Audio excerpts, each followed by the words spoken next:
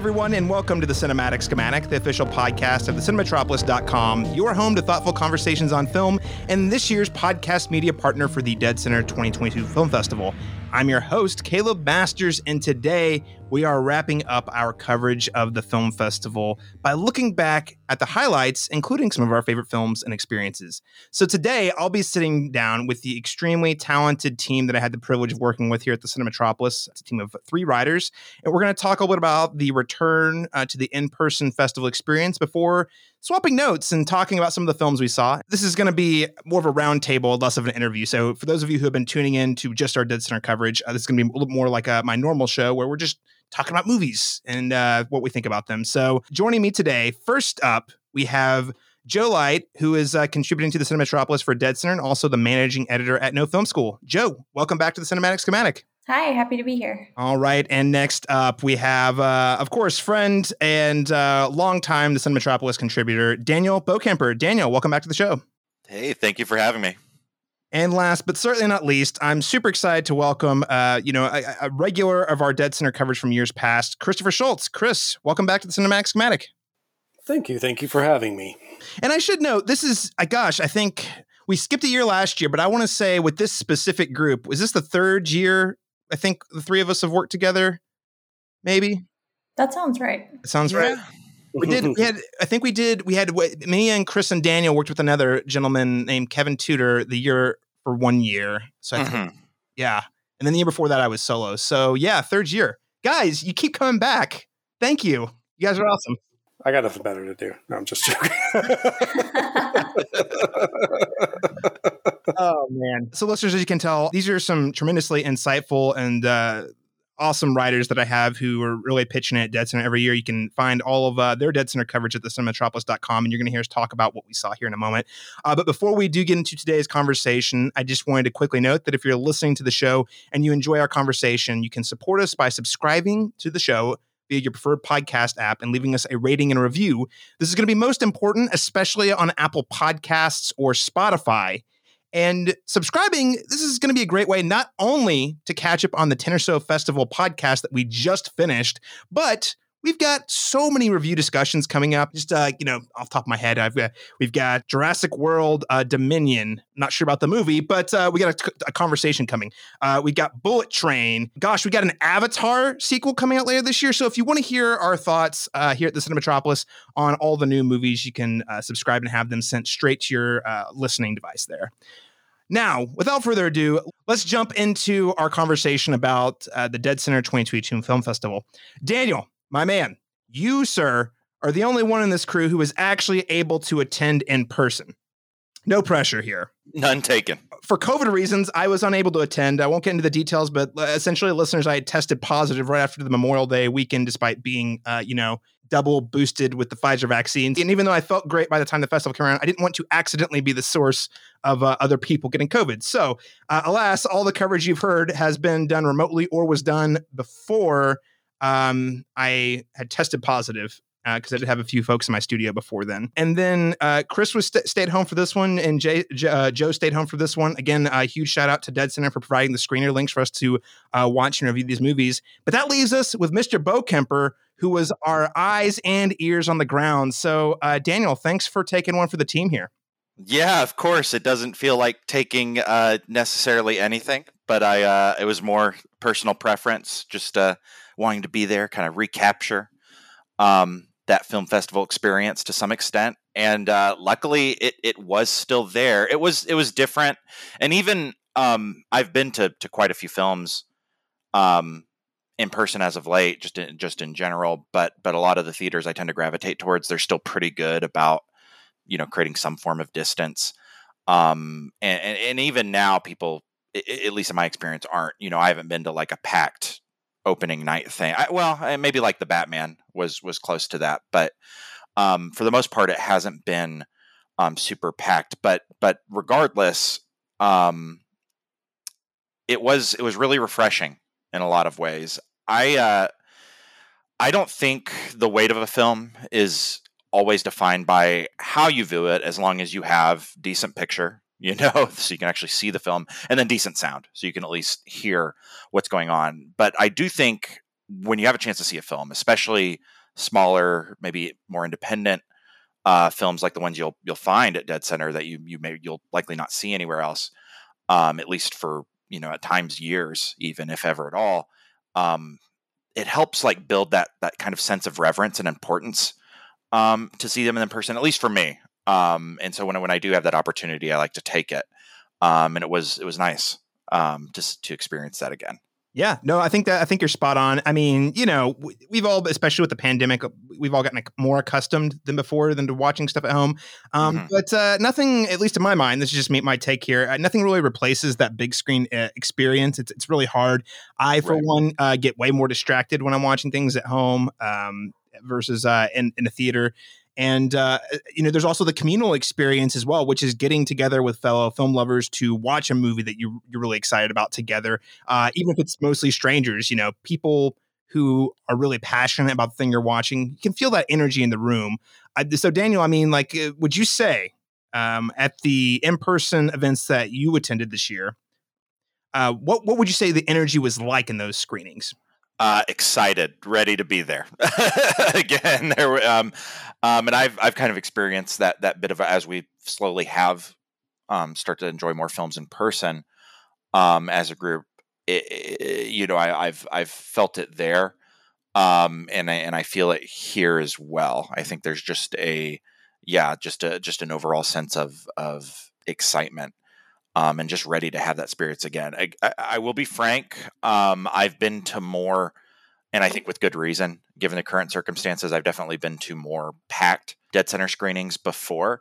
But that's not to say I don't think it's easy to rate a film festival just by I think how many people attend each individual screening, and I think sometimes people misplace attendance for the quality of a film or maybe even how important it might be. And I would say for the people that were attending there, there was plenty of questions asked. I didn't always get to enjoy like a Q&A with every screening I went to, but when they were there, such as for Mama Bears, people were very involved and just very excited to be there and ask questions. And so maybe this is more of a I've had some time away and haven't gotten to experience that setting again, and so I'm just kind of over the moon to be there. I do think that there is something different. I do definitely think it's that the film festival experience in Oklahoma City was missed, and it's nice to be able to slowly and gradually reintroduce that. Awesome. And I mean, we're going to talk more specifically about the movies in and out here in a moment. What screenings did you attend? I mean, in types of variety, and how many of those had Q&As, would you say?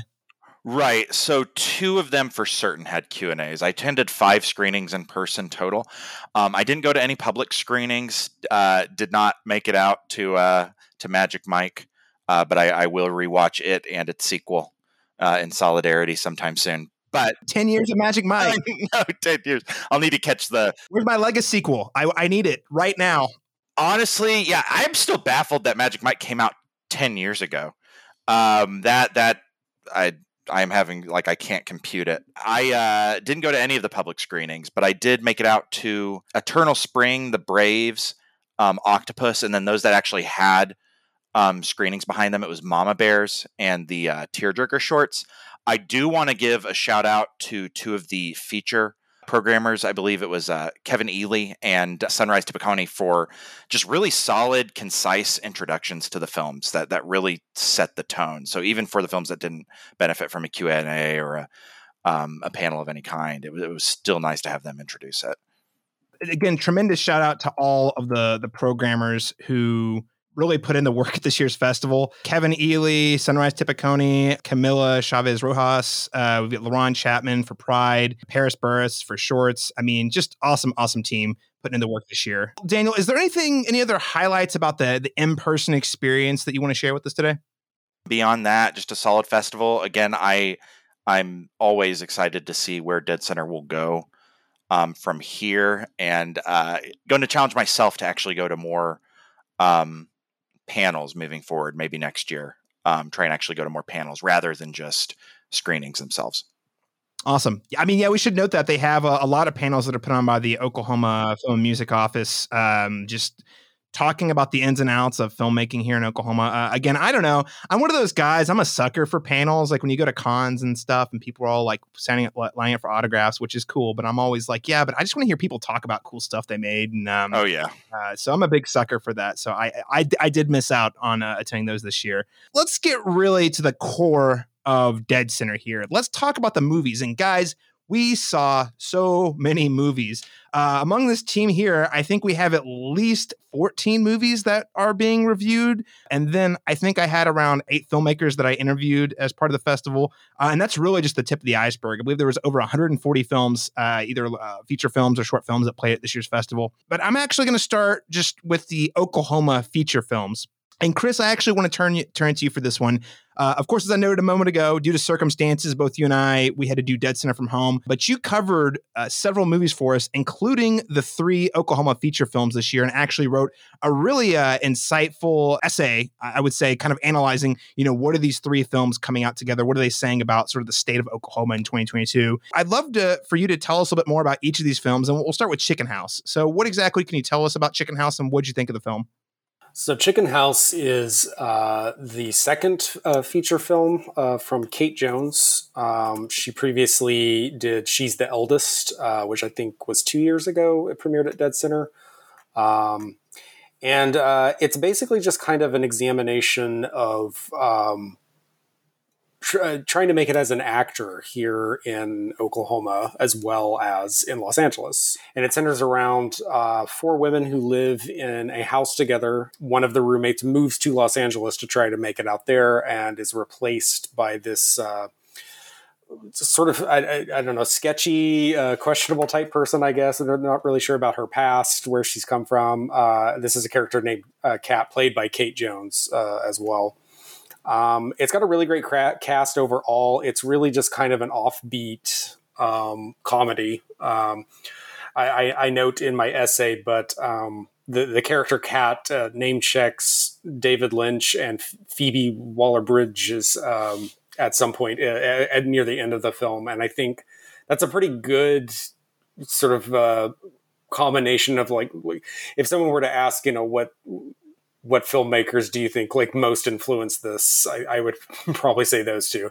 It's got the humor that Waller-Bridges is known for, but just kind of that Lynch weirdness as well. So overall, a really, really solid, enjoyable film. I liked quite a bit about it. I won't go into too much detail, I guess, just because it was kind of fun just going into it completely blind. I had no idea what it was going to be about beforehand. No, that's really great. And I think with Kate's work, I'm always curious, especially when I saw the trailer. I think there's a short trailer floating around out there, and that's where you're like, oh, I'm intrigued. That's about all I want to know about the film, though, because it really is sort of an experience, I would say. I found that to be pretty funny myself. But Joe, I actually want to turn it to you here because you actually reviewed Chicken House for us. And one thing I noticed when I was reading your review was that you got to, in quote, got to see it move from the page to the screen. So I'd love to hear a little bit more. Can you tell me a little bit more about your relationship with the film? Yeah, I actually am in a writing group with Kate. She is awesome. And this was one of the scripts that she brought to the group. So I got to see some very early drafts of it.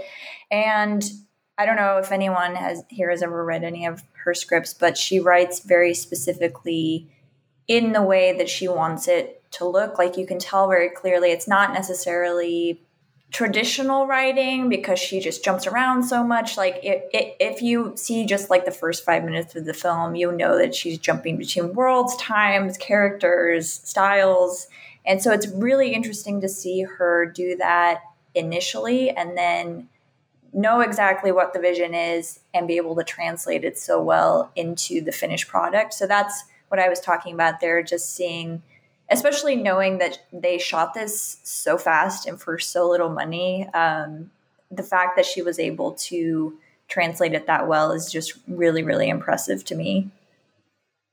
Yeah, I mean, again, overall, it's when you mentioned the budget, this is a micro-budgeted film, and not only that, I would say I had the privilege of interviewing Kate and Cassie on the podcast, related to the film, and they were talking about their experiences and some of the challenges they faced. But it really sounds like not only did Kate have very specific ideas from the scene to scene, but she did a lot of like on-set directing for her actors, which was, really impressive because she was doing like 8 jobs at once. Probably she wrote the script, she was the director, she was co-producing it. She was wearing a lot of hats all at once, and for her to get these types of performances out of her cast, all while making them feel really good, like Cassie.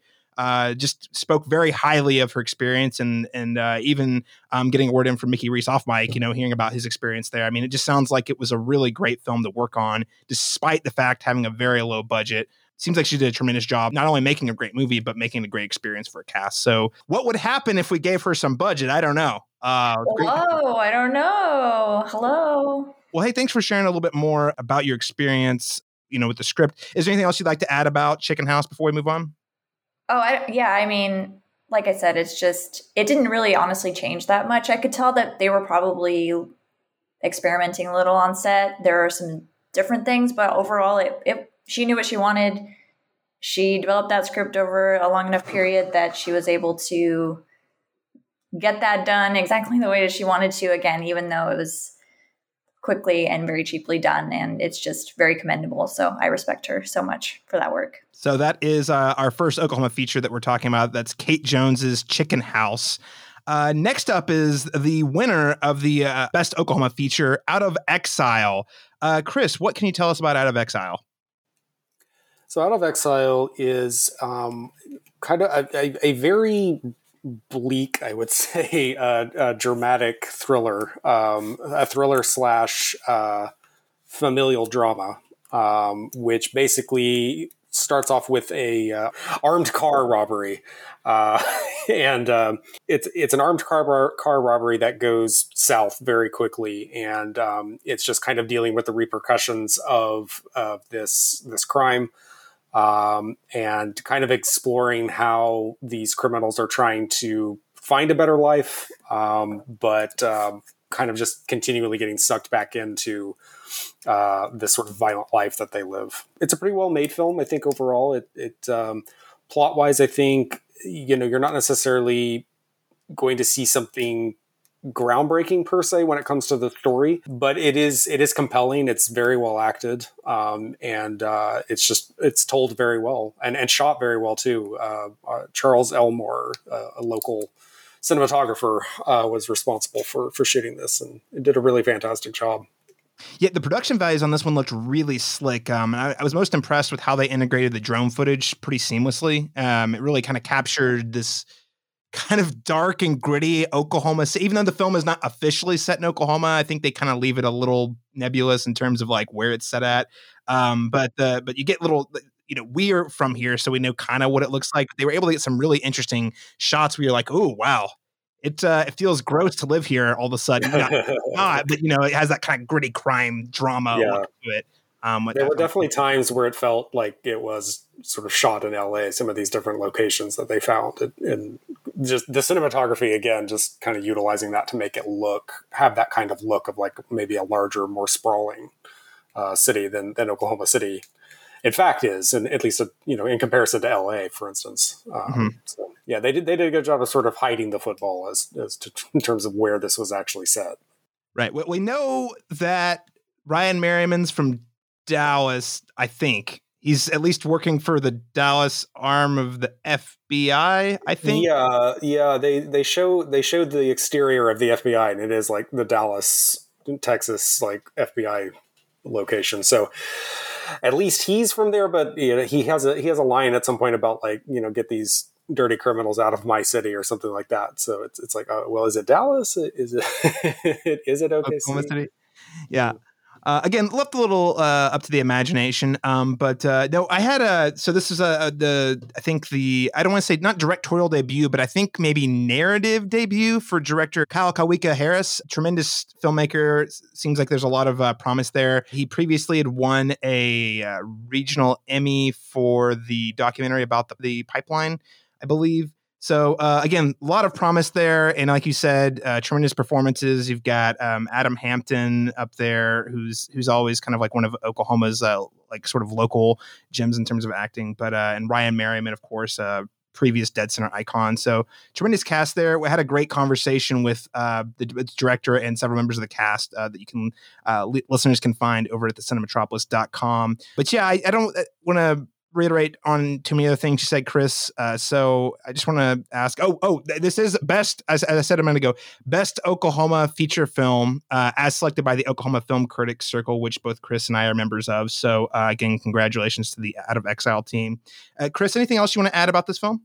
No, I think that pretty well covers it. Yeah, pretty solid debut feature. I think there's a lot to look forward to. Awesome. Well, let's take us to the last Oklahoma feature here. So it's 10 Killer. So can you tell us about 10 Killer and what maybe made it a more interesting addition this year? 10 Killer is really, I always kind of hate to use the term slice of life, but in a lot of ways that's what this film is. It's very kind of, it doesn't have much of a plot, really. There's not really much of a story going on. It's just kind of drifting through these lives of these people. It was shot in and around the Tahlequah area. So there's a lot of attention to sort of like the poverty in the area. Again, looking at sort of like the violence that's going on in the area, the crime, and how a lot of people in this area will tend to kind of turn to crime to sort of make ends meet. But yeah, I felt like the kind of the sort of drifting nature of the storytelling was suitable to the subject matter. We see a lot of, in between just sort of the major things happening, the sort of main plot of it is this 18-year-old kid who works at a machine parts factory, just kind of runs afoul of his mom's boyfriend, who is also a coworker at the machine factory. And so he's kind of hiding out from him for a little bit because he knows the guy's coming like out to get him, coming after him.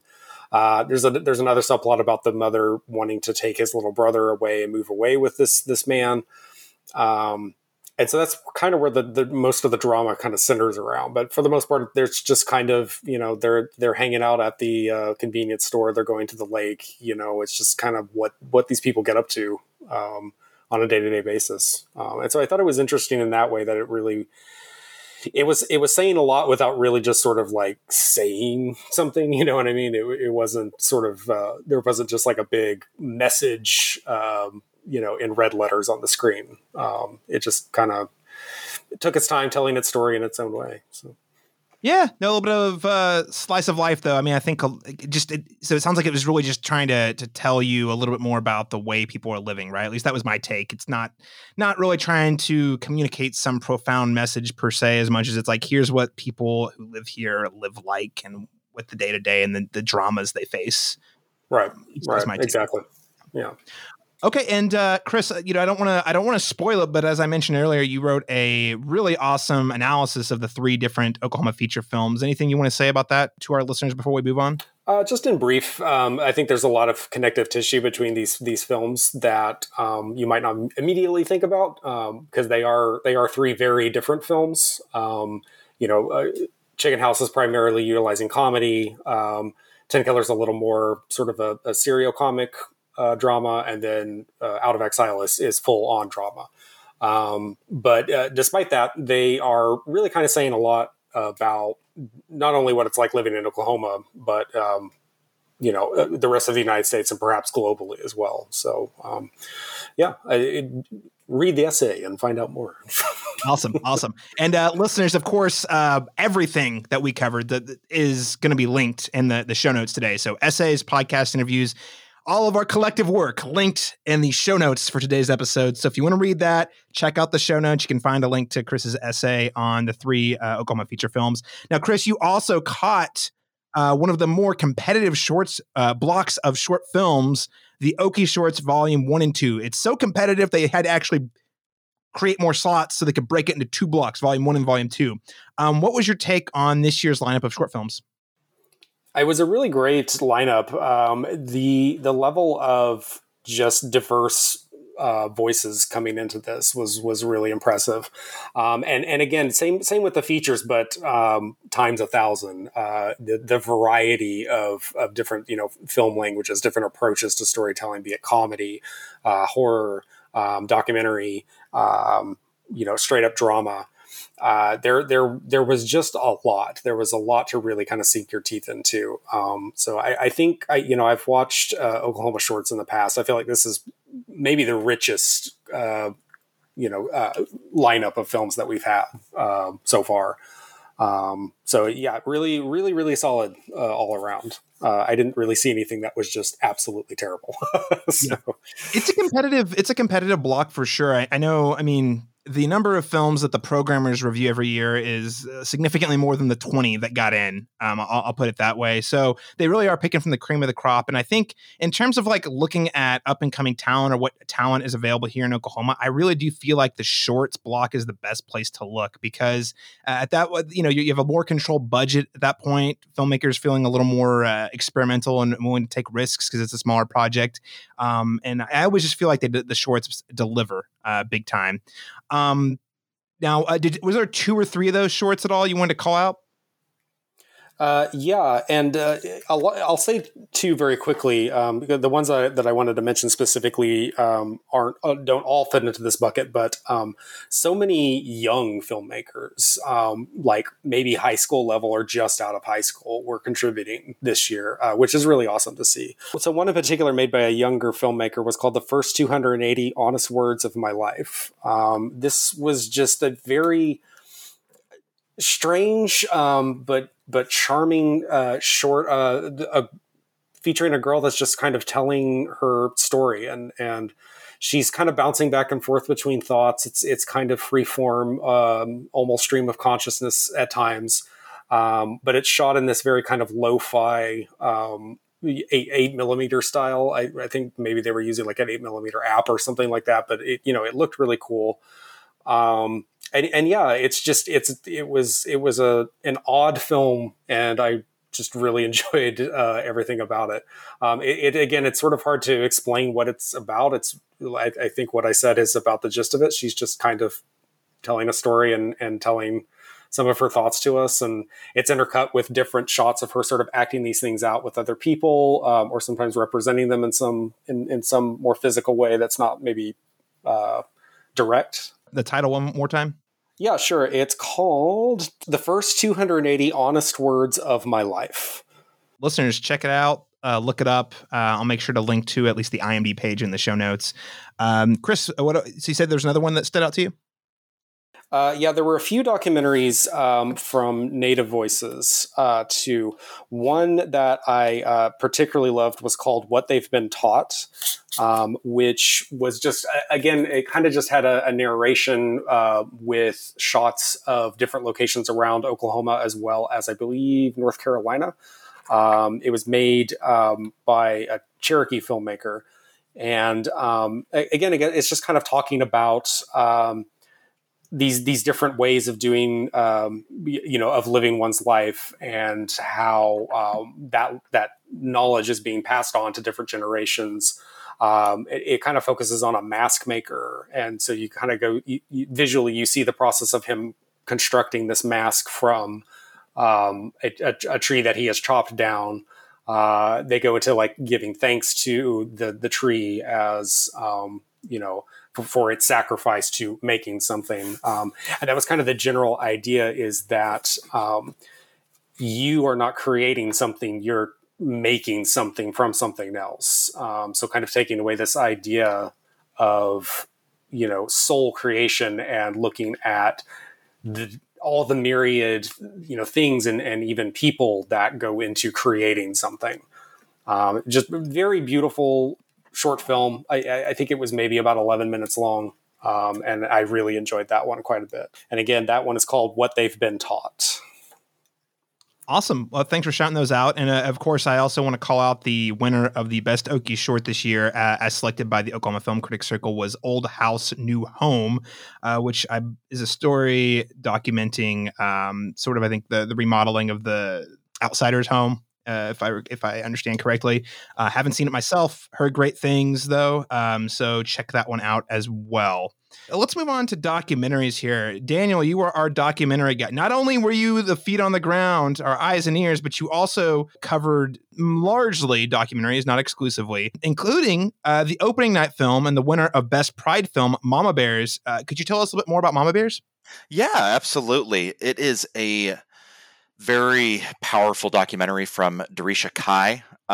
Quick shout out to Caleb's interview on the Cinematic Schematic with Darisha.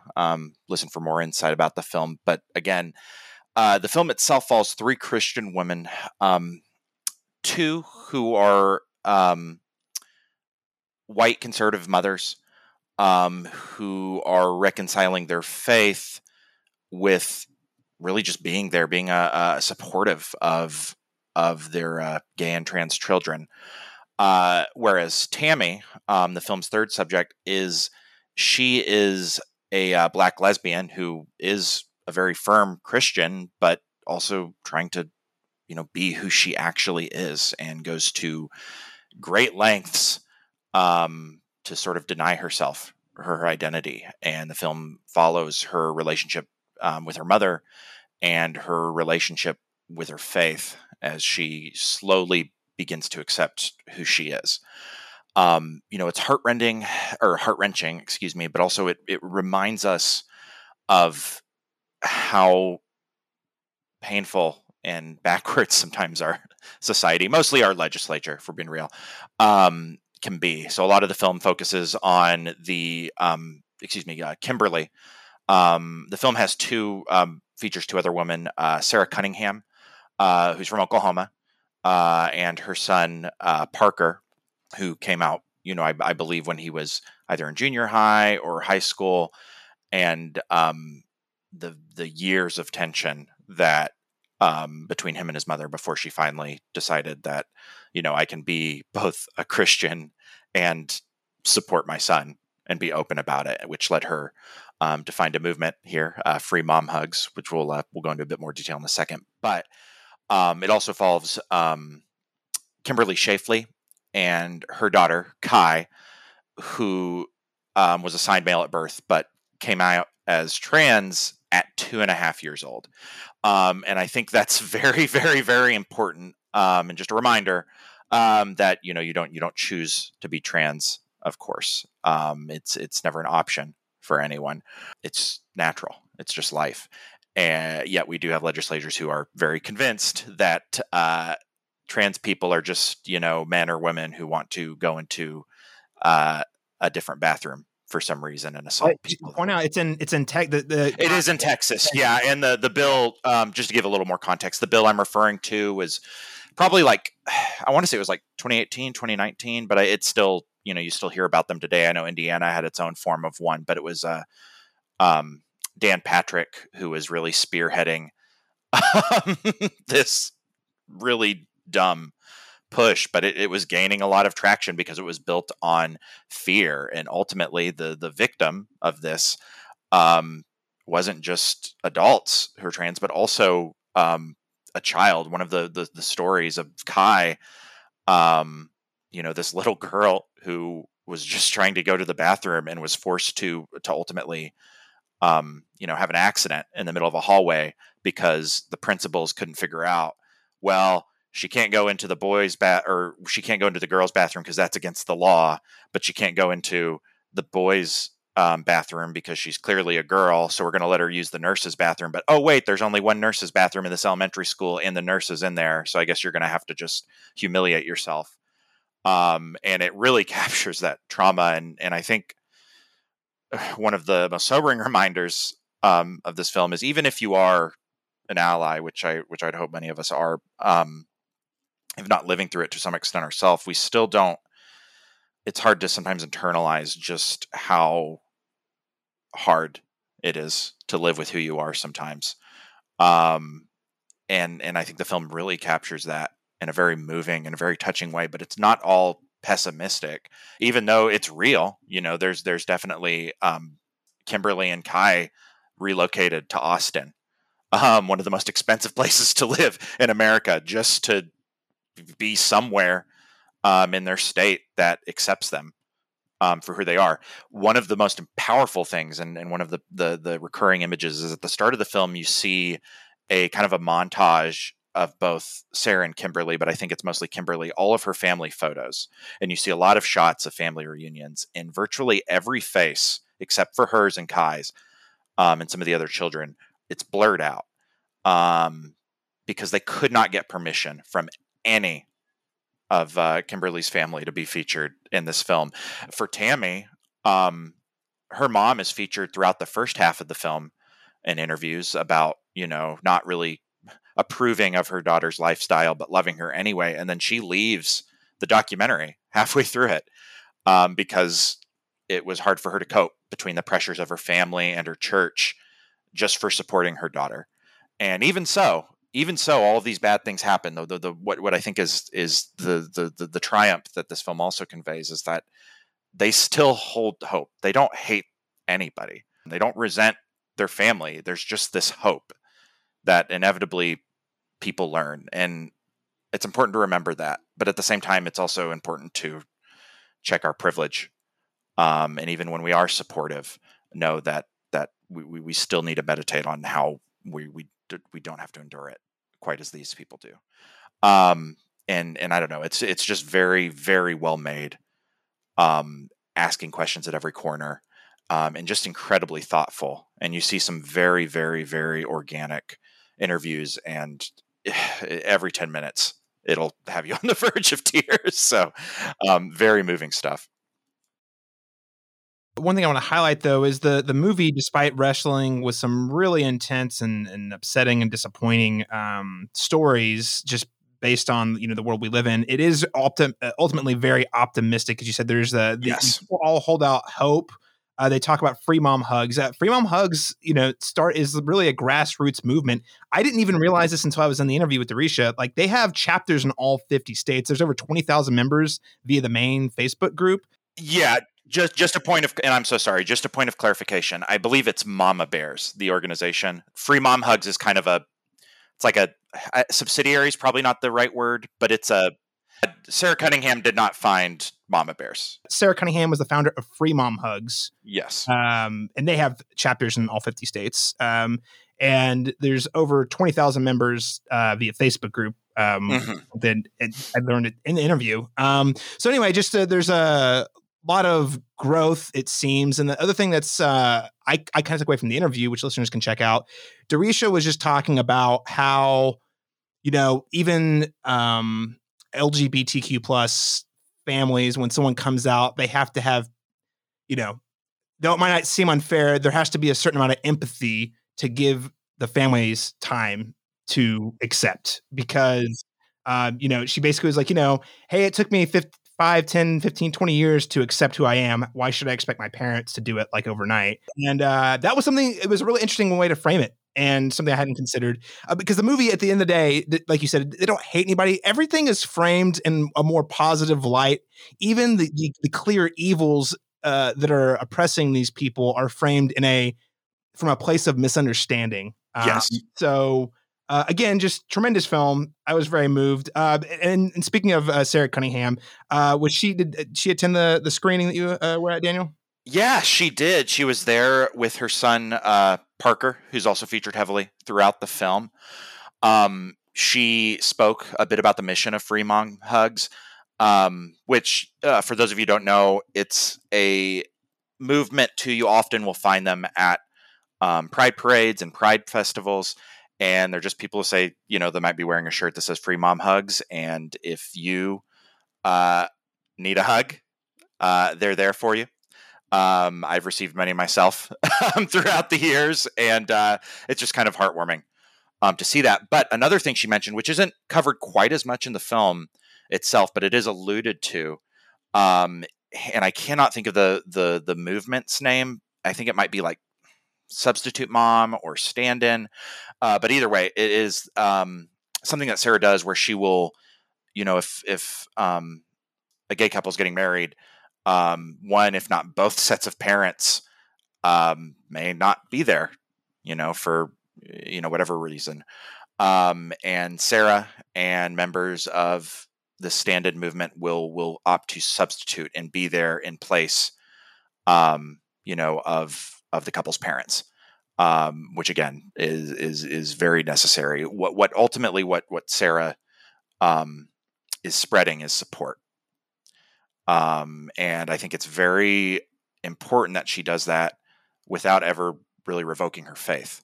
I think that's pretty moving that she's actually found a path to reconciliation, it's easy to look at these as bilateral, as either you either are an ally to the LGBTQ plus community, or you're sticking to your faith, but it doesn't necessarily have to be a choice. You can have both.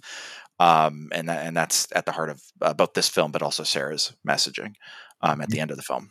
Yep. Yeah, it was great stuff. Well, that was Mama Bears. Again, it was the opening night film and the winner of the Best Pride Feature Film. And have an interview with the film's director. I say great. She was great. I was moved during the interview. So I don't. So with that said, Daniel, you also covered Eternal Spring and called. You said it was in a category of its own, but it still feels at place among many of the most important documentaries. So could you tell me a little bit more about what was the subject and how do you think it separated itself from other documentaries you saw this year? Yes, and this was the it should be worth noting this was the winner, whereas Mama Bears was the winner of the Best Pride Feature. This won the Best Documentary Feature.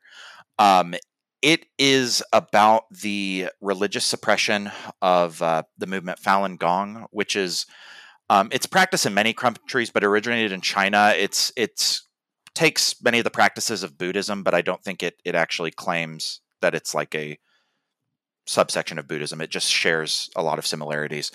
But more importantly, the hijacking that occurred in 2002 of state-run television, specifically state-run television propaganda, that is very anti-religious practice, and how a small group of Falun Gong practitioners both successfully carried out their underground broadcast, but also many of them were captured and very few survived. Some are even imprisoned to this day, and it happened in 2002. On the flip side, it also follows it's both mostly animated with the art and spoken through deadCenter, who is a Canadian Chinese comic book illustrator who was also, I don't know if he actively practices, but he was a follower of Falun Gong until that hijacking. He was living in, I believe it's Changchun City.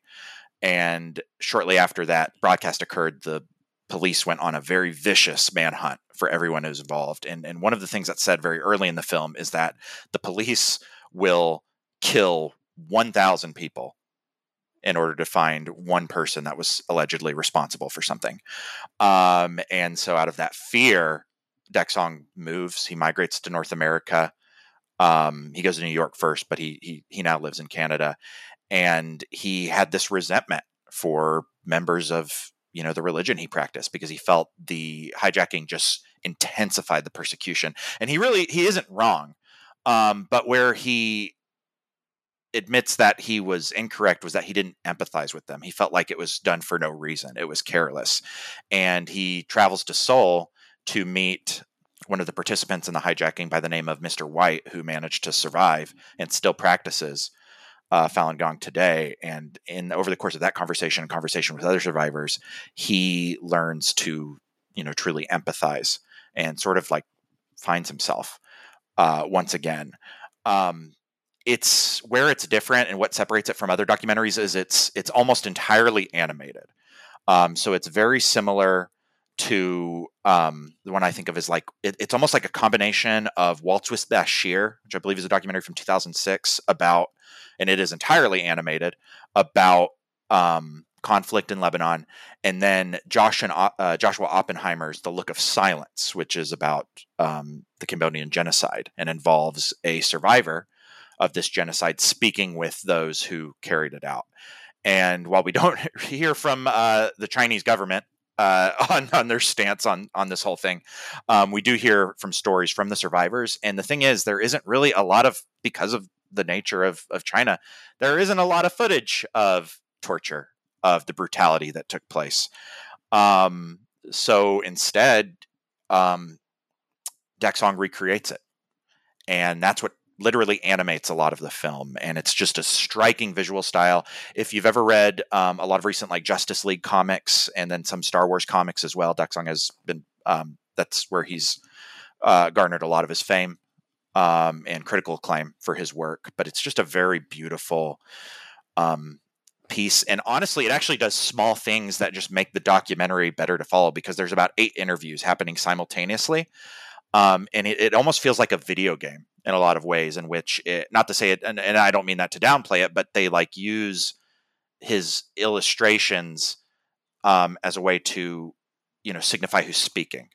So you can very easily follow along, and it really builds up the character. Even 2 of the main characters, a grain worker named Big Truck, who's this massive, almost literal mountain of a man, who was very, very, very pivotal to the movement and to this hijacking. He and an engineer, I believe Lang, were both, they died by 2006 in imprisonment from just being years of torture after this all transpired.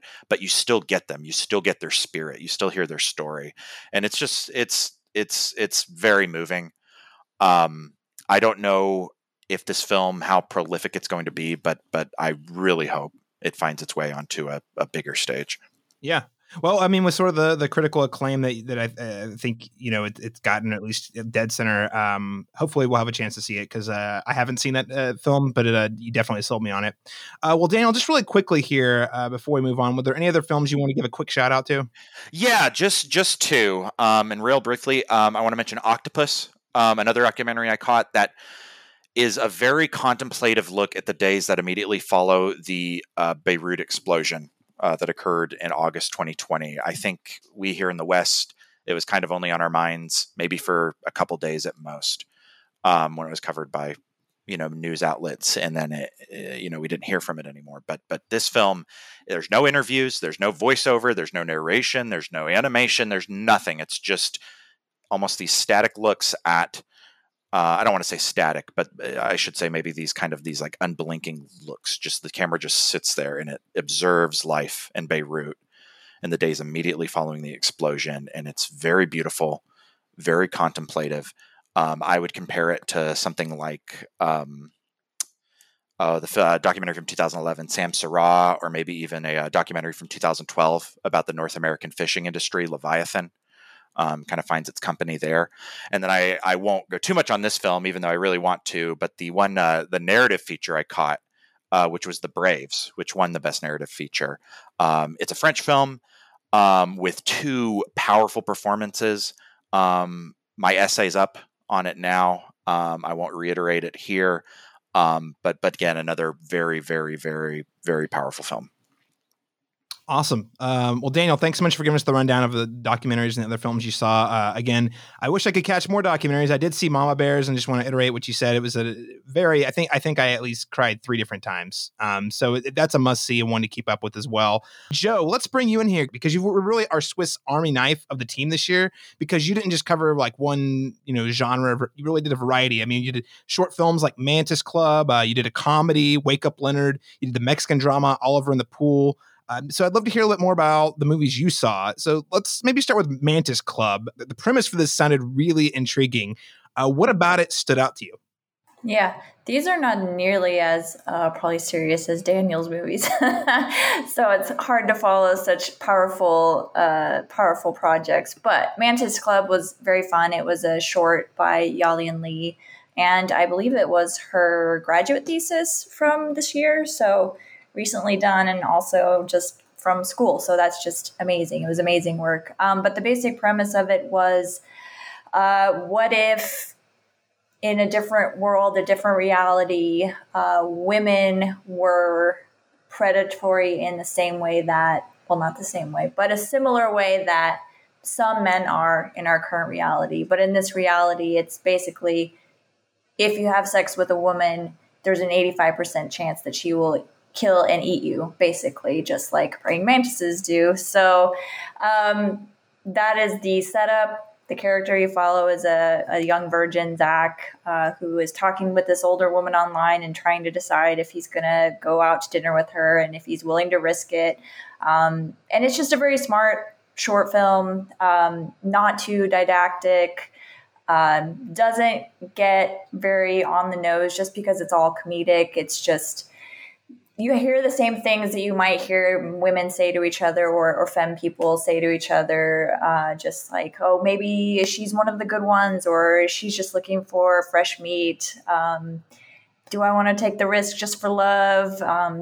And then you hear women in this world saying like, oh, I just want to kiss, and then just pushing and pushing further, and eventually leading to, horror. So it's just a really fun little horror film. And the direction was really strong, as I said, and it looked great. So I think if this filmmaker is doing this early in her career, I think she could easily move on to do some really, really fun horror projects. And I'm really excited to see what she does next. Awesome. I'm all for comedies that are deconstructing the patriarchy. Tear it down, I say. I want to see more. Yeah, that's it. That's exactly it. But like I said, it wasn't condescending in any way. It was just more fun. And oh, yep, that's the reality that we're living in. So let's just all laugh at it. Yeah, no, that's good though, because I think that's the sort of the risk you lay in those types of stories, is getting a little too on the nose. So again, super excited to hear that it played out in comedic fashion. Let's move on to something maybe a little more serious here. I mean, you had Oliver and the Pool, which is the Mexican film here. What can you tell us about this film? Yeah, that one was also a little bit comedic, a little bit fanciful, because it's told from the perspective of a child named Oliver. Basic premise of this one is Oliver's parents, who basically just go by mother and father for most of the film, are splitting up. She has fallen in love with somebody at her therapy office, and over dinner, they tell Oliver that they are splitting up. Literally seconds later, his father keels over and dies. And so the rest of the film is Oliver coping with that loss, figuring out how to move forward, because he learns that his father died from an aneurysm. He learns what an aneurysm is, that it's something that is hidden in a body and can strike anytime. So his basic reaction is to say to himself, well, what's the point of even trying? Because I could just die at any point like my father did. So what he does is he sets up next to the pool at his house and stays there. He says, I don't move from right here.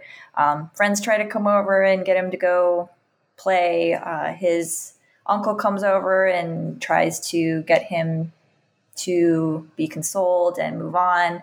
The mother is more frustrated most of the film. She, as a therapist, is very no nonsense and just wants him to get over it, basically, go to school, because she's ready to move on. So it's basically all these characters trying to cope with this loss in different ways. And a few little misadventures happening throughout the course of the film as they all are dealing with that grief. I did, as I said in my review, it's up, I believe, already, really like it. And as I also said just now, it is a little bit fanciful. He has these dream sequences where he sees his father appear to him. He dreams that he kills his mother's new lover, which is apparently a shared fantasy somehow. I'm not exactly sure how that works, but in this universe, the lover and Oliver have the same dream. So there are little sort of fantasy moments sprinkled in there too, with animation. The house gets infested with cockroaches, which are also animated. So that's kind of fun too. Well, funny to see, not fun for the characters. But yeah, it's a cute little film. It sort of, I think my one critique of the film is that those fantasy elements do seem a little bit unfocused, and it does sort of peter out because the characters are really not going anywhere. They're at this house, Oliver's by the pool. You sort of have to find new ways to inject drama and get them doing things, even though he refuses to move from a chair. So it kind of goes off the rails in a couple of places that feel disconnected. But overall, a very cute film and a very interesting exploration of loss and grief and how a child might view the situation and deal with it in a very unique way. Yeah, so it sounds like there's a lot to love there, even if maybe what's the saying? The sum is not as great as its parts, sort of thing. Yeah. Okay, well, that's Oliver in the Pool. You really piqued my interest when you selected the film, and I was reading your review. I was like, hey, I'm at least curious, so I'm gonna keep my eyes open for that one to see where it goes post festival. And last but certainly not least, you reviewed Wake Up Leonard, and you said in your review, because Leonard is so aimless, unfortunately, the story can be at times. So could you tell me a little more about your thoughts here? What did you think of the indie comedy and what worked and what didn't? Yeah, and I actually did really like this film. I think as I have lived in LA previously, a lot of it felt very familiar to me. It's this character in Los Angeles or suburbs of Los Angeles who is moving apartments, which is already a nightmare regardless of where you are, and gets contacted by an ex. The ex wants to tell him something. He realizes that maybe it's a chance to reconnect with this ex.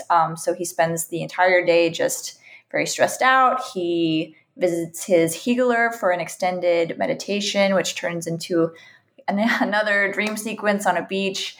I am actually talking to the director of this film, so hopefully I will have some more insight later this week. But apparently it was a lot of improvisation on this film, so I don't know how much of a script or an outline they had. And that's kind of the sense that you get at points, just that he's kind of wandering around. They shot, again, I'm assuming this, but I assume they shot this with no permits. It's a lot of in cars, in alleys, in apartments, and that's just what you have to do in LA because permits are crazy expensive. And I really respect that because I have done that. I've had friends that do that in LA, so I respect them working with what they had. But there are scenes that I think they barely scratch 70 minutes, I think, in this film, and you can kind of feel them reaching for that at points. They just let scenes kind of go on. It's a problem that you see in a lot of like recent comedies where there's improv and nobody knows when to stop their actors. So I think that's probably the flaw there, is just that they are trying to reach a certain like film length, air quotes, and they just sort of let the characters go on in bits that don't always land. They're strong as they start, but they don't know when to cut. So those scenes just kind of fill space. You can maybe see the director maybe trying to stretch the scenes a little bit. But all that being said, I did really like this movie. It's a gay lead character. It's an LGBTQ positive film. It also, in a way that's similar to Mantis Club, isn't ever condescending about those sort of like crunchy granola, new agey things that are so prominent in Los Angeles. It is very earnest in the way this character is choosing to deal with his problems, which is, again, going to a meditation or saying affirmations every time he gets into his vehicle. Just trying in whatever way he can to keep his head above water and deal with the emotional stress that he's going through on this particular day, which also happens to be right before Christmas. So that is also a very unique feeling in LA, the holidays. It's not, LA is already so like detached from a lot of reality. I feel like that when it gets to the holiday times, it's hot, not everybody decorates. So it's already kind of a weird like middle space to exist in. So that was also interesting. I thought a good choice for this film, just a lot of like being in the middle of things that are familiar and unfamiliar. So I really like the film. I'm just being nitpicky, I think. Yeah, a little bit of criticism there. I mean, so would you say this is a movie I need to add to my list of Christmas movies to watch this year? That's what I just heard. Yeah, go for it. I think it's a really cute Christmas film. It's an LA Christmas film, so it's like, again, you'll see characters putting trees up, but it's not like a very holiday cheer movie. Awesome. Well, hey, Joe, thanks for giving us a rundown of what you saw. Was there any other films or any other comments you wanted to make about things you saw? No, I think just overall, if you can get a hand on any of these films, do see them, because I think the deadCenter is, in particular, a really good festival to showcase films that might not be seen for a very long time. Not to say that none of these films will get distribution. It's just a very good platform to showcase up-and-coming talent. And if you hear especially about a short that you really, really like, try to find it immediately, because those vanish in like seconds, and you might never see them again. So just shout out to deadCenter for being a good platform. Awesome. Yeah, absolutely. And I didn't know, you know what? I just realized I don't think I noted this in any of our coverage this year. This is our deadCenter's first year being an Oscar qualifying film festival.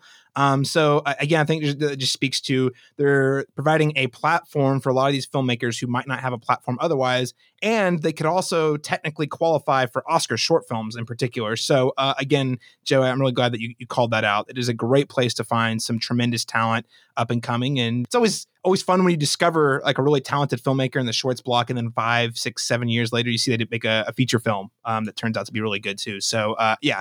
Great call out there. All right, Chris. So last thing I want to call out here. So unfortunately, since me, you and Joe were unable to go to the festival, and Daniel really had his hands full with all the documentaries, we did not get to go to any of the deadCenter films in person, which is a huge bummer, because I think Mickey Reese worked really hard to put together some tremendous programming for that film. That said, you did get a chance to screen one of the films from your home, Piggy. Could you tell us a bit more about that film and maybe what separates that from traditional deadCenter programming? Yeah, so just a little bit more about the film. It is actually a feature length film adapted from a short film that came out, I think, in 2018. So this is the extended version, the extended cut, if you will.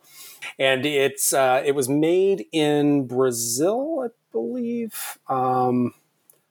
I would need to double check that. Yeah, it's the basic plot is there is a young girl, teenage girl, who is bullied by some of her peers.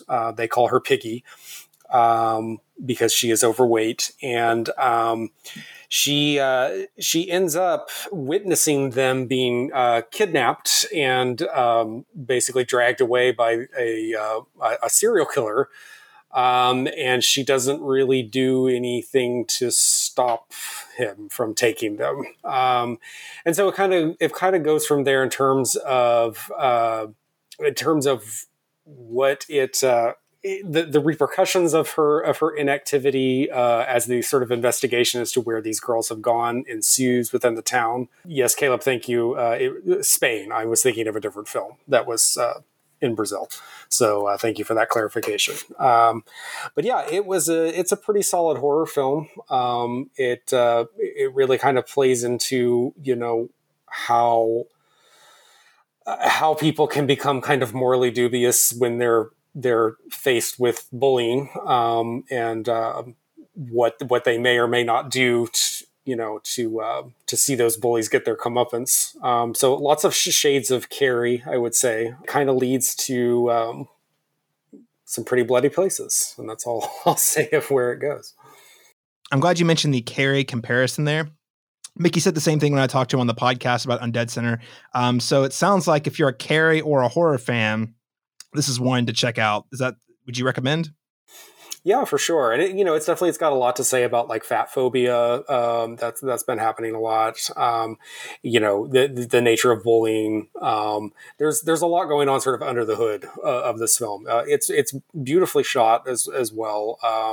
It has kind of a sort of a brighter pastel almost color palette to it, so that really kind of contrasts well with the horrible and dark things that are happening in the narrative. But yeah, I would have to say check it out. I mentioned to Daniel how I wasn't sure if I liked the ending, but I've thought about it a little longer, and I do. So that's always good to hear. Well, and here's the other thing that, and me and Mickey talked about this after in the interview that people can listen to if they want to hear just Mickey talking. I I think the thing that really intrigued me most about this entire block, and I was super bummed I didn't get to make it out to any of these sort of midnight movie style screenings. I would say provocative in some ways, and what I mean is you're probably going to walk away thinking about the movie for one reason or another after it's done. So I'm very happy to hear that Piggy did that as well. So fingers crossed that this was a success for deadCenter this year. I really love the addition of midnight movies. Heartbroken that I couldn't make it out. It was literally one of the things I was most excited about this year. But hope to see more of that from Mickey Reese next year. Chris, thanks for weighing in there. A couple other films I want to quickly shout out before we wrap up that we haven't talked about. Getting It Back, the Samande story. So I had the privilege of interviewing two of the members of Samande. But by the way, have any of the three of you ever heard of Samande? Can't say I have. I don't think so. Nope. I don't think so.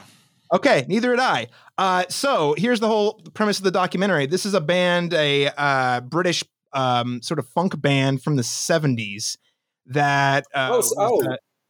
sorry, yes. Well, this is perfect because the premise of the film is like this band was super influential in the 70s, really influenced a ton of the early sort of like hip hop movement before it was the hip hop movement. So it sort of influenced the influencers before people knew that's what they were, so to speak. And so I didn't realize that's how their name was pronounced, which is why I was like, what? Oh, no, yeah. Again, I had never heard of this band before, and I had to go out and research and watch the documentary to understand that I was saying it's not Simonade, which is how it looks. It's Samande, because they have roots in the Caribbean. So there's some heritage there. But anyway, I just want to call this out because I'm not going to lie. I'm 50-50 on music documentaries. I feel like a lot of times they get a little self-aggrandizing or formulaic, sort of in a certain way. Like think of like an inspirational sports film, but for music in a documentary. This film, though, I think what makes it so compelling is the history. One, probably most people of my generation, being millennials or Gen Z, probably haven't heard of Samande. The history in which they came up, so it was, again, very racially charged era around the world, but especially in the UK in the 70s. And you kind of just learn about where that sound came from, and you can hear through sort of the way they incorporate they edit the documentary, how the sound has evolved into bands that everyone knows about at this point in time. So again, just really compelling. And I would say it's thanks in large part to two things. One, they just have an incredible history. There's a lot of UK history I didn't know about. And they talk about the gentrification of the British neighborhoods, the London neighborhoods, I should say, and how, their sound was sort of influenced by those movements, but also really tremendous filmmaking from the director, Tim Mackenzie Smith. And you can check out the interview we have on the Cinematic Schematic. I sat down with the guitarist and the bassist, and then Tim Mackenzie Smith himself, talking a little bit about how they worked together on the film.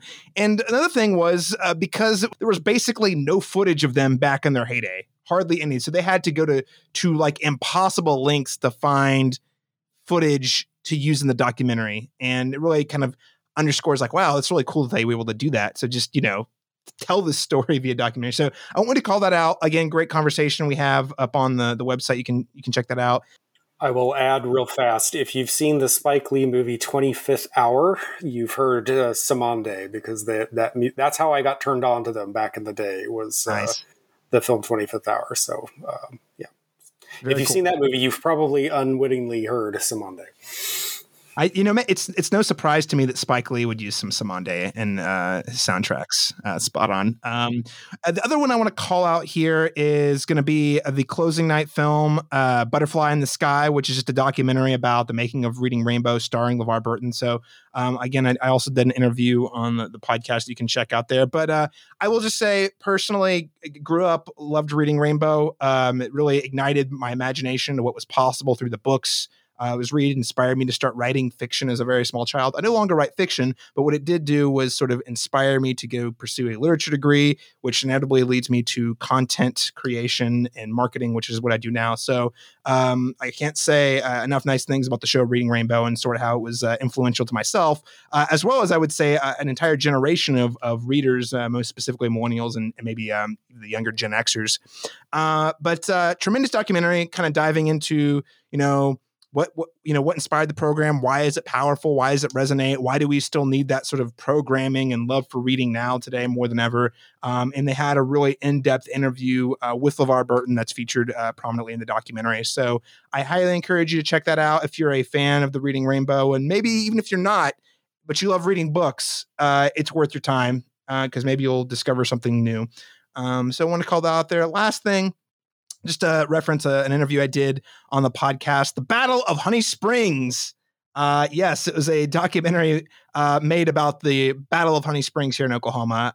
So I just want to call that. I had a really fun interview with the director, Brian Beasley. Essentially, they had been brought in to make a documentary to play in the museum, the Honey Springs Museum, which, again, not from Oklahoma natively. I've been here for a long time, but I'm not as familiar with the history because I didn't go to primary education here. He was talking about how this Battle of Honey Springs apparently was like a very formative battle in Oklahoma when we was still a territory, and turned the tide of the Civil War in this part of the country. So anyway, learned a lot. Fun interview. Brian Beasley's a really nice guy. Really enjoyed my talk with him. You can check that out back over at thecinematropolis.com as well. Actually, last thing here, the Seeds of Greenwood. That's the so every year the Oklahoma City Thunder team usually has a new short film to premiere. This year it was the Seeds of Greenwood. I have to say I was really excited about this one coming off of last year's Pause the Game, where they actually talked about the at this point sort of like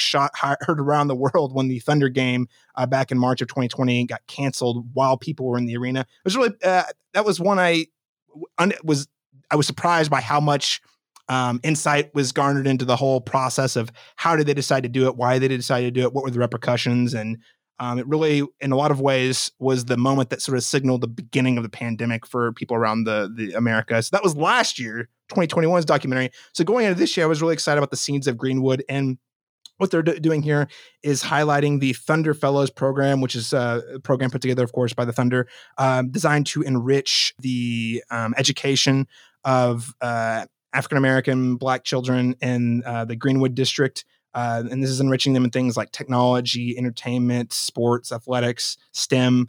It's sort of documenting, what the program's about. Definitely, I think it's got a really strong Thunder angle on it. But I think that the program itself is really exciting, and it was great to just kind of hear from the filmmaking team behind it. What went into the program and sort of what they're hoping to achieve with that. So that is the last one I will call out today. Before we start to wrap up, I wanted to give one final call here. Are there any other films or things you guys want to call out today before we wrap up the show? I just have one, if you don't mind, kind of piggybacking off of Octopus, the film about the Beirut explosion. There was a short film. I made it to the Tearjerker shorts, but I believe this one was in the Pride shorts as well. And maybe I think there's another block called Big Hearted shorts, which I don't know entirely what distinguishes that one from Tearjerkers, but I believe this film made it out there, and it is Warshaw. It's directed by Dania Badir, and it stars Kansa, who is a male pop singer, but also a belly dancer.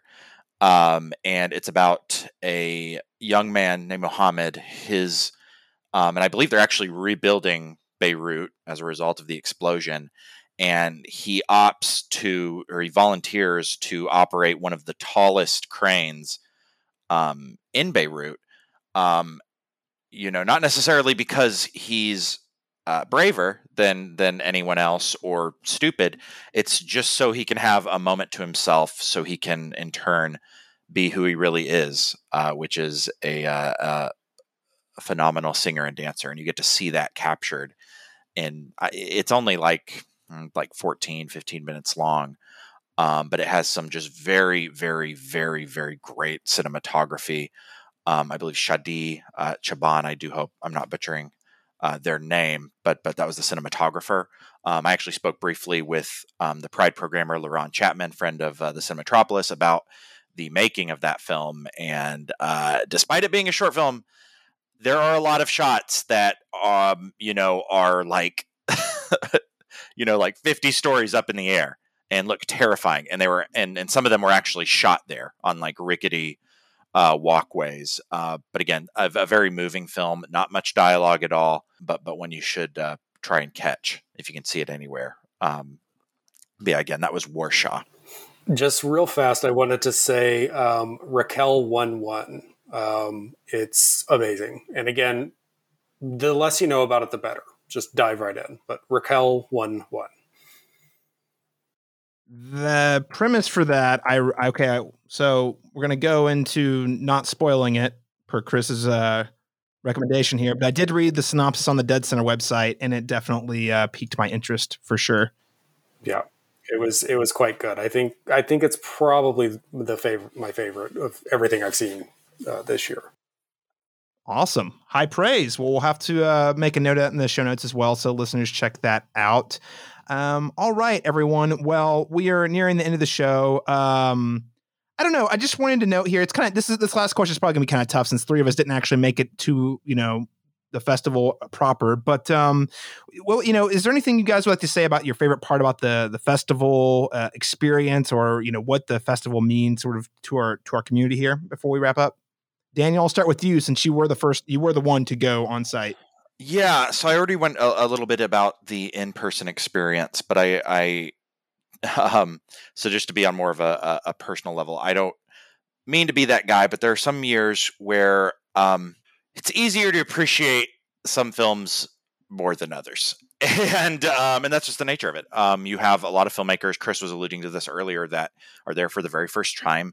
It's often a learning opportunity for both audiences, but new filmmakers themselves to see how their films are received. But really, this year, maybe just by sheer luck of the draw, it's very hard to think of something that didn't truly resonate with me. I'll probably say that The Braves may have been my favorite film overall, but it is very, very difficult to say that.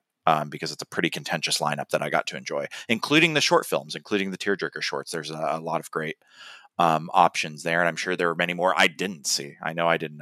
Raquel 1-1, Mantis Club also sounds awesome, just from Joe's review alone. So I'd love to check that out. But again, I think that's just a testament to how much better this festival is getting in terms of programming. Continues to. Not that it wasn't great already, but it keeps getting better. So yeah, can't praise it enough, especially this year. Yeah, the sheer volume of quality, I think, is really my biggest takeaway, having not have been there in person. And again, not saying anything about previous years, but it just everything felt so good, just like it was a really good year.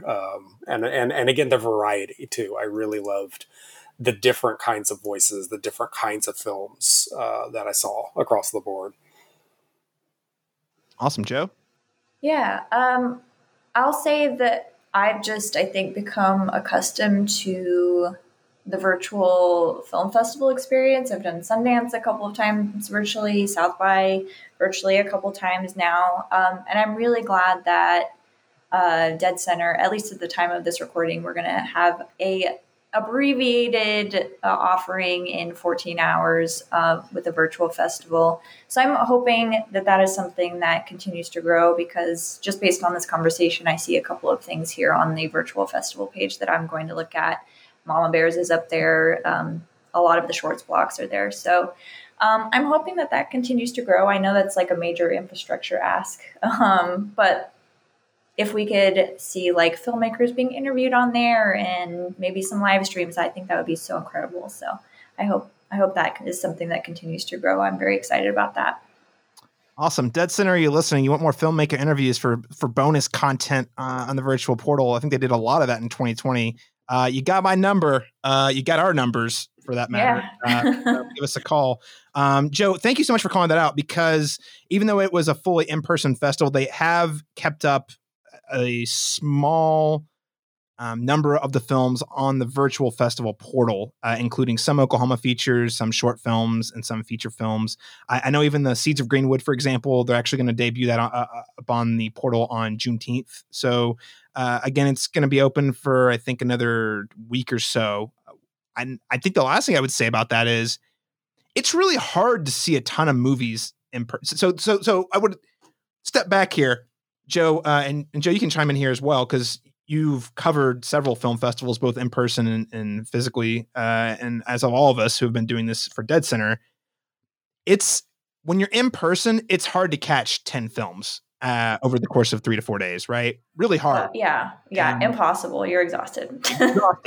But whenever you can do it from home over 10 days, all of a sudden you're like, wow, I can you feel like you can adequately get a sampling of everything you want to see versus, things are really competitive for your time when you're there in person and where you can walk. And especially one of the cool things about deadCenter is that they use a ton of venues all over the city, but sort of the downside is it takes time to get there. So sometimes you have to like sort of make decisions about where you put your time. And I just want to shout out what you called out there, because I do think the virtual festival is a huge ad that was built during the pandemic out of necessity that I think could still be continue to be a value add for all of us who want to go and be there with the filmmakers and want to have that in-person experience, but also just can't physically be everywhere all at one time. And I will say too, in the heat also. Yeah, for real. I was only like outside for 40 minutes, and it just like I went into one film and then came out, and it was like, 95 degrees. This is sweltering. But not swell. I got to tell you, there was one time, there's an ice cream shop, I think, is it Marble Slab? One of those ice cream shops right around the corner from the Harkins. And one year, I think it was one of my first deadCenters, probably like 2014, 2015. I made the super duper boneheaded mistake of eating a giant ice cream cone, eating it in the cool ice cream shop, and then waiting in line for an hour. I was sick. So it is pretty intense. And that was also very poor decision making on my part. So yes, the heat is a factor.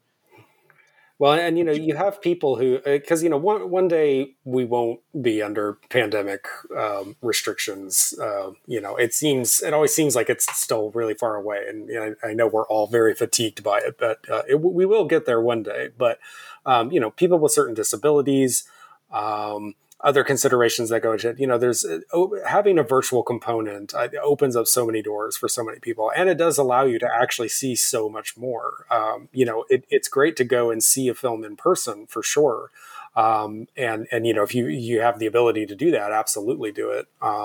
But being able to couple that with the virtual component and be like, I heard about this film. I've missed all the screenings for it, but it's available for me to watch online. I'll go ahead and watch it. Which is exactly what I'm going to do and what we've all discussed doing. I think that's wonderful. And that definitely expands the audience that these films are going to get, which I think is the key. That's really the main point of having a film festival, is to get these films in front of eyes. And I would love for the virtual aspect or the online aspect to remain intact long into the future. Daniel, were you going to say something?